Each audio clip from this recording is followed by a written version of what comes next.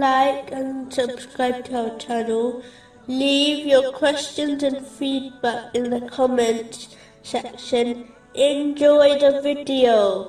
Continuing from the last podcast, which was discussing chapter 57, verse 27. And monasticism, which they innovated. We did not prescribe it for them, except that they did so seeking the approval of Allah.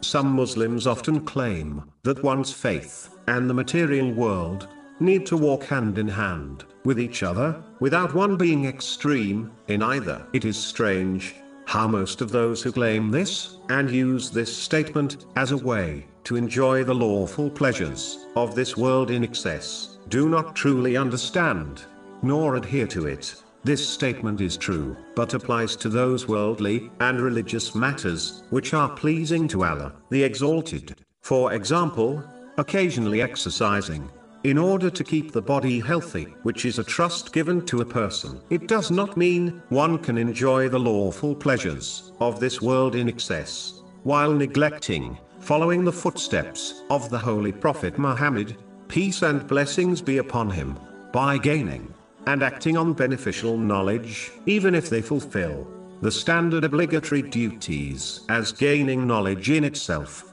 is a duty on all Muslims, according to a narration found in Sunan Ibn Majah, number 224. In addition, walking hand in hand would suggest that one dedicates equal attention, effort, and time to each thing. How many Muslims can honestly say that they dedicate equal effort, energy, and time to the material world and preparing for the hereafter? If they do not, and most do not, then how exactly are they fulfilling this statement? A Muslim should not fool themselves, as their time on earth is limited, and they will not be given a second chance once they depart from it. Therefore, they should honestly strive to fulfill this statement by at least dedicating equal time, effort, and energy to both the material world and preparing for the hereafter, even though some would argue that treating a temporary abode